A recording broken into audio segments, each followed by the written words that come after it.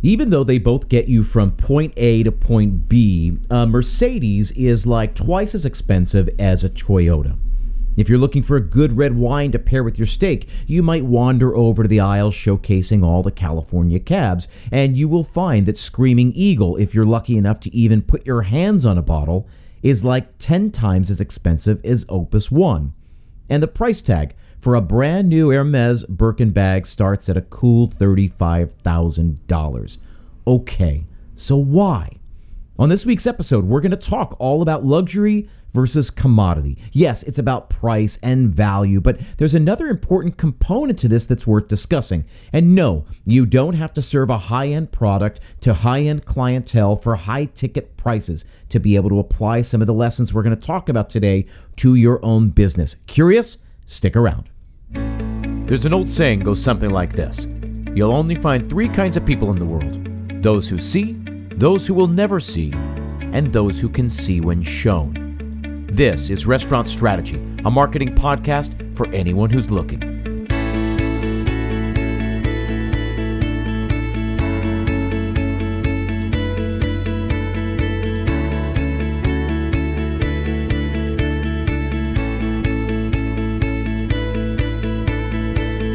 Hey everyone, thanks for tuning in. My name is Chip Close, and this is Restaurant Strategy, a weekly podcast dedicated entirely to the restaurant industry. Each week, we toggle back and forth between a monologue-style format like today and an interview, but the goal is always the same, to take complicated marketing concepts and make them both understandable and actionable. Why? Because like I always say, information is only valuable as the action it inspires. Now, today's episode is brought to you by Ovation, the actionable guest feedback platform that actually drives revenue. These days, so many restaurants are using third-party delivery platforms to drive revenue, but once the food goes out the door, it's often impossible to maintain a connection to the guest. So restaurants all over the country are turning to Ovation to solve that problem.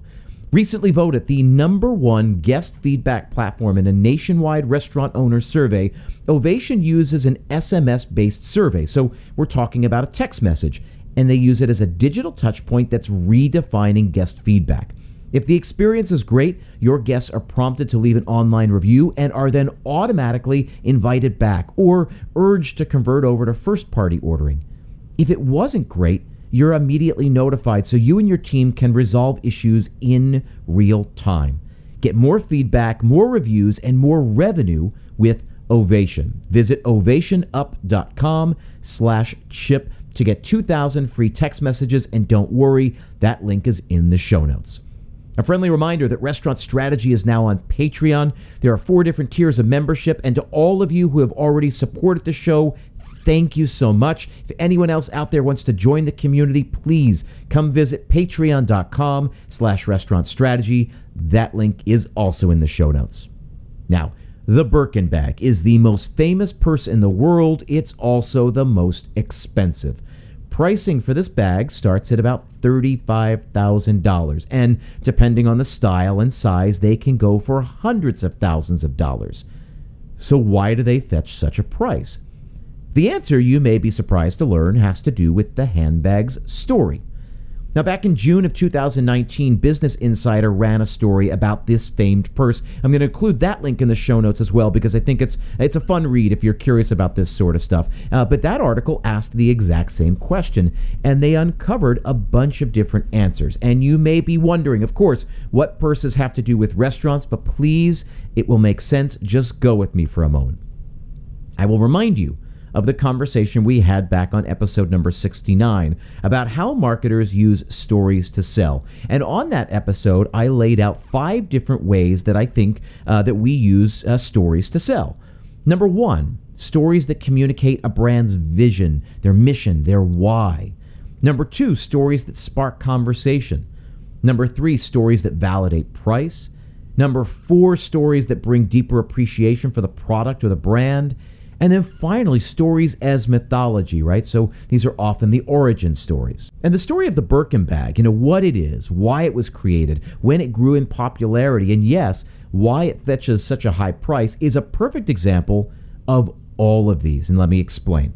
So, Hermes is one of the most iconic luxury brands on the planet, right up there with Louis Vuitton and Mercedes-Benz and Krug Champagne. The company was founded back in Paris in 1837 and has grown in popularity over the past nearly 200 years. But the famed Birkin bag is less than 40 years old. It was founded in 1984. So how did it achieve such iconic status in a relatively short time? Let's start by first looking at their origin story, a bit of mythology, as it were. As the story goes, actress Jane Birkin was seated on a flight from Paris to London next to Jean-Louis Dumas, then the chief executive of the fashion brand. And he watched the actress struggle to get her bag into the overhead compartment without everything spilling out. So he introduced himself, and the two struck up a conversation. And by the time the plane landed, Dumas had a rough sketch of what would become the Birkin bag. Less than a year later, he hand-delivered her the very first one. It was a stylish weekend bag that was both elegant and functional. It closed securely, had all kinds of various compartments to separate a wallet and keys and makeup and so on. And a big part of the Birkin bag's mystique is wrapped up in this origin story. Again, stories as a bit of mythology.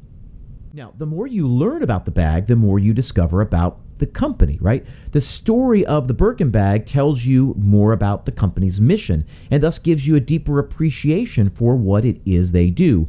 For example, did you know that a craftsman can train for up to 10 years before they're ever allowed to touch the Birkin bag? Each individual bag is handmade. It literally never sees a machine. And so quality and care is paramount. Every cut of the leather, every single stitch that goes into that leather is all done by a human being. And maybe that wasn't such a big deal 100 years ago, but now I think we can all agree and appreciate how rare that is. Often, a single worker will put a bag together from start to finish. It can take up to 30 hours to complete a single bag. Put another way, a single worker can only produce about 5 bags a month. So scarcity then comes into play, coupled with the care taken during the process, right? It's a key part of the story that helps validate price, certainly, right? So why is it so expensive? Because there aren't that many in the world, only about 5 a month per person, and it takes such focus to produce just one of them. Now, I had the great fortune of traveling to Paris just before the pandemic. It seems like a lifetime ago. But when we were there, we went to the original Hermes store, and I wanted to buy my wife a scarf while we were there, which is, of course, what the company is famous for these days. But we couldn't help but wonder about the bags. So get this. The original store, right, on the Rue de Faubourg Saint-Honoré, doesn't take appointments. They may or may not have bags to sell each day, and you only find out when the doors open. And get this, you don't get to choose size or color or leather. They just bring out what they have that day and ask you if you want to buy it. Because they don't take appointments, people line up early in the morning, literally millionaires and billionaires, waiting online like they're trying to purchase concert tickets. The doors open and an attendant comes out and assigns appointments over the course of the day. So you're given a time to come back to return to the store. Obviously, early appointments have more choices. Later appointments, you may just be out of luck by then. It's their way of trying to bring some order to the chaos, certainly, but it's also something that people talk about. It's part of the experience of buying a Birkin bag from the mothership in Paris. Even now, as you're hearing it, it sounds crazy, right? Can you imagine waiting online for 2 hours just to get an appointment for the privilege of spending $40,000, $50,000, $60,000 and up on a handbag? But that's exactly what happens every single day at the original Hermes store.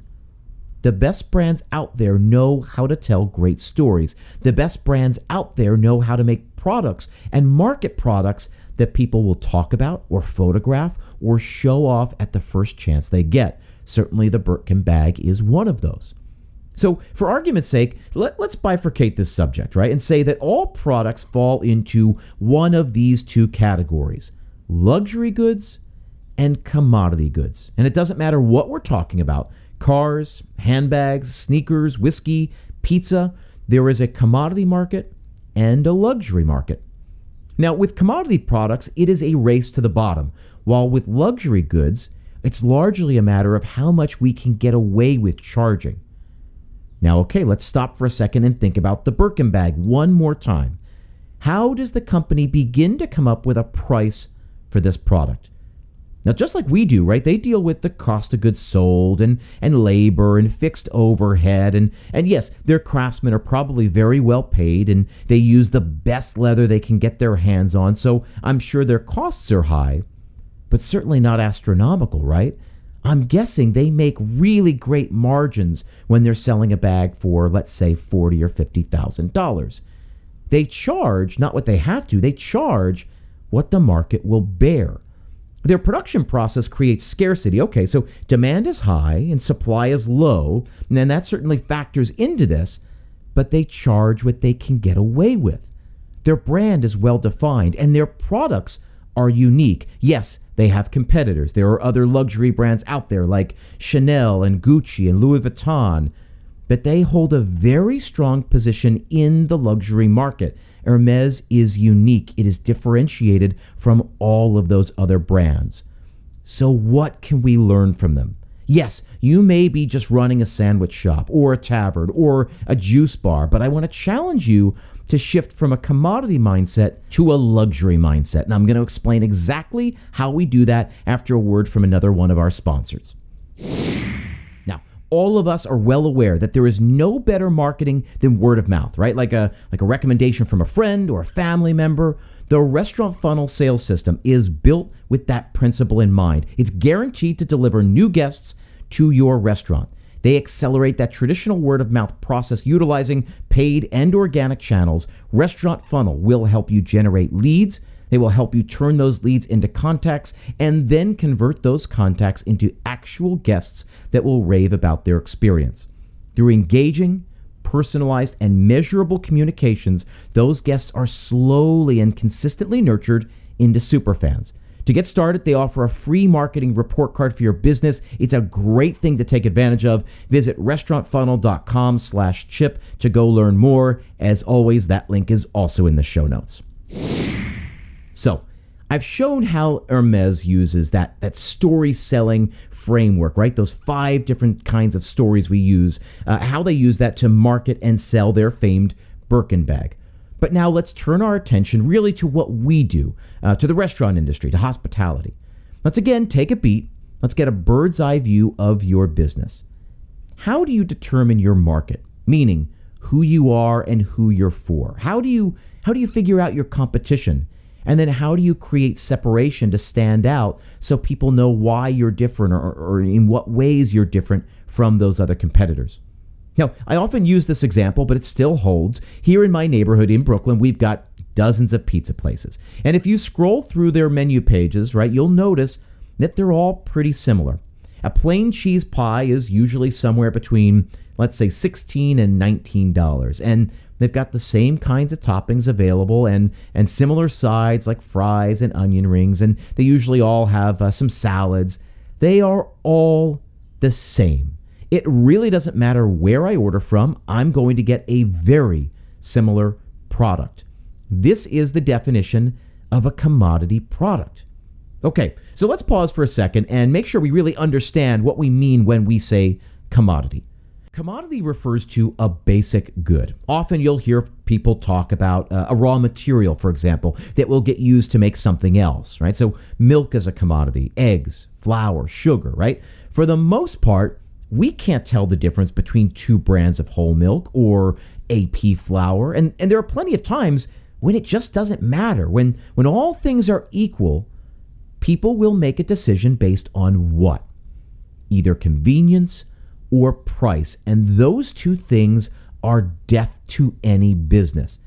This is an important point to understand because as a business owner, your job is to also be a marketer. And part of a marketer's job is to understand who your product is for or who it could be for, and then find ways to attract them to the product. So a commodity product is usually a race to the bottom. I'm making holiday cookies, let's say, with my son, and we're out of flour, so we need to go buy flour. So I'm in the supermarket, and there are, let's say, 6 or 7 different options available for AP flour. And truth be told, in that moment, I don't really care because to me, they're all the same. So what do? I pick the one I know, I pick the one that's easy to grab, or I pick the cheapest one. Now apply that lesson to the restaurant industry and see where it takes you. See, the problem is this. A commodity business is about volume. So I make, let's say, a small margin, very tiny margin on flour. So I've got to put a system in place, a very efficient system that allows me to produce a lot of it for a very specific price. And then I need to be able to sell that flour for a specific price. If I sell enough of it, I can create a profitable business. But for most of us, that is not a recipe for success. And yes, pun intended. So instead of creating a product that's just like everything else, I want you to think about creating something that no one else has. Like the Birkin bag. No one else in the world has the Birkin bag. You've got to go to Hermes to buy one. Now, if this is the only place in town where I can get a given product, right? Like a bag, like a pizza, like a car, and if that product fills a specific need, then I, the consumer, will go out of my way to go get that product. And I will probably pay extra for that product. So to use my pizza place example once more, my neighborhood, again, has all these nameless, faceless, very ambiguous, anonymous, homogenized pizza place. But my neighborhood is also home to DeFara Pizza, which has become sort of famous if you're a big pizza fan. It's been around for more than 60 years. The same guy has been at the helm. And guess what? They charge $30 for a regular cheese pizza. That's nearly twice what all of the other places in my neighborhood charge. Why? Now, it's not because the raw materials are that much more expensive than all the other places, right? They use flour, that's a commodity product. They use cheese, that's a commodity product. The sauce, even if they make the sauce in-house, it doesn't cost them that much more. So it's not the raw materials that are making it more expensive or that much more expensive. And it's certainly not because their rent is that much more, because trust me, this is not a fancy spot. No, they charge what the market will bear. They've created a product that's different from all the other pizza joints in the area, right? Okay, so it's got a thin crust, and they put fresh basil on the pies. They use the real pepperoni cups that curl up when it goes in the oven. You could just tell that it's a cut above, and people come from far and wide to try this pizza. So at DeFara, they charge what they can get away with. I want you to create a product and build a story for that product that will allow you to treat that product as a luxury good. The best companies in the world do that. The best products in the world do that. And your restaurant deserves the same. And now let me be clear. Remember, I'm not telling you to go and turn your place into a high-end joint. These ideas, though, can be applied to any sort of business anywhere in the world. Stop treating your product as a commodity. That's what I want you to take away here. Make something exceptional, get people talking about it, excited about it, and then charge what you can for it. Now, Seth Godin, of course, one of my favorites, he often makes this challenge. And so I'm going to challenge all of you to do the same. He says, what would you do if I told you that you had to charge twice as much for your product? How would that change the way you serve that product and talk about that product and promote that product? Don't just charge what you think you have to charge.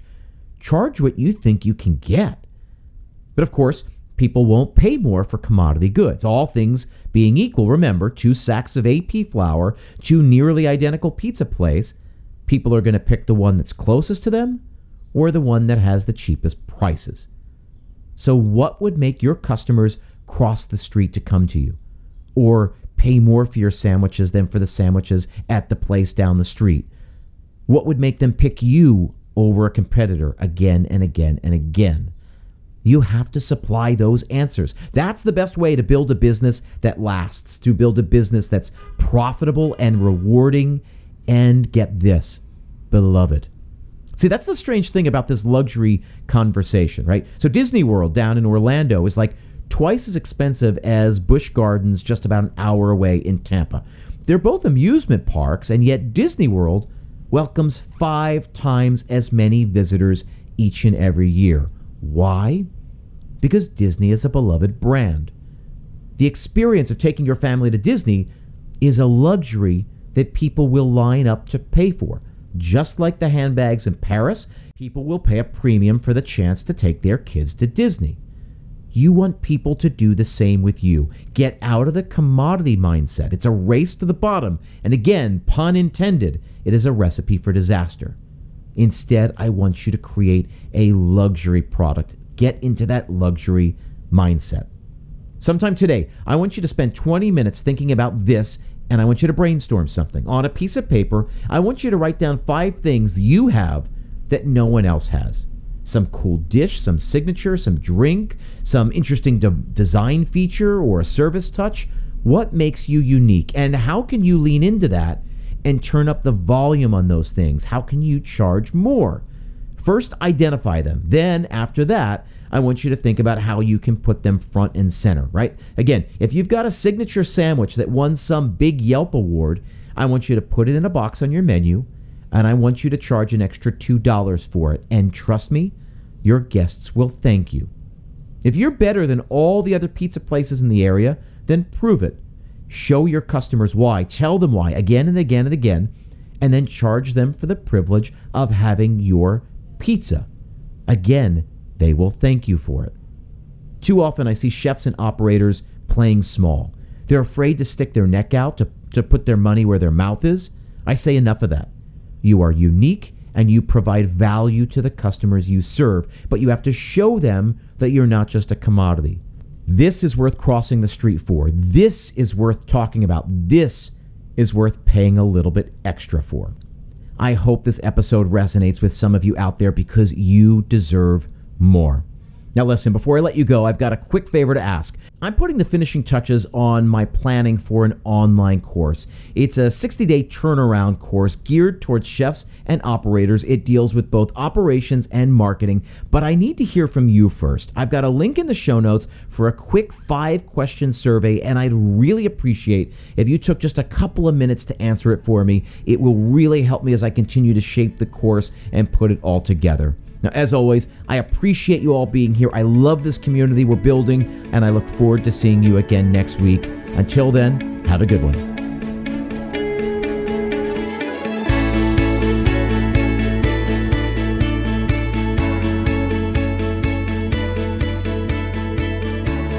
Restaurant Strategy is made possible by the generous support of our sponsors as well as our Patreon supporters. A special shout out to all of our Gold and Platinum members, Ty Hames, Bob and Kate Carpenter, Scott Middleton, Chuck and Denise Close, Stephen and Ann Fagan, Mario D'Amatos, and Christopher Tunna. If you want to become a supporter, please go visit patreon.com/restaurantstrategy. Again, the link is in the show notes.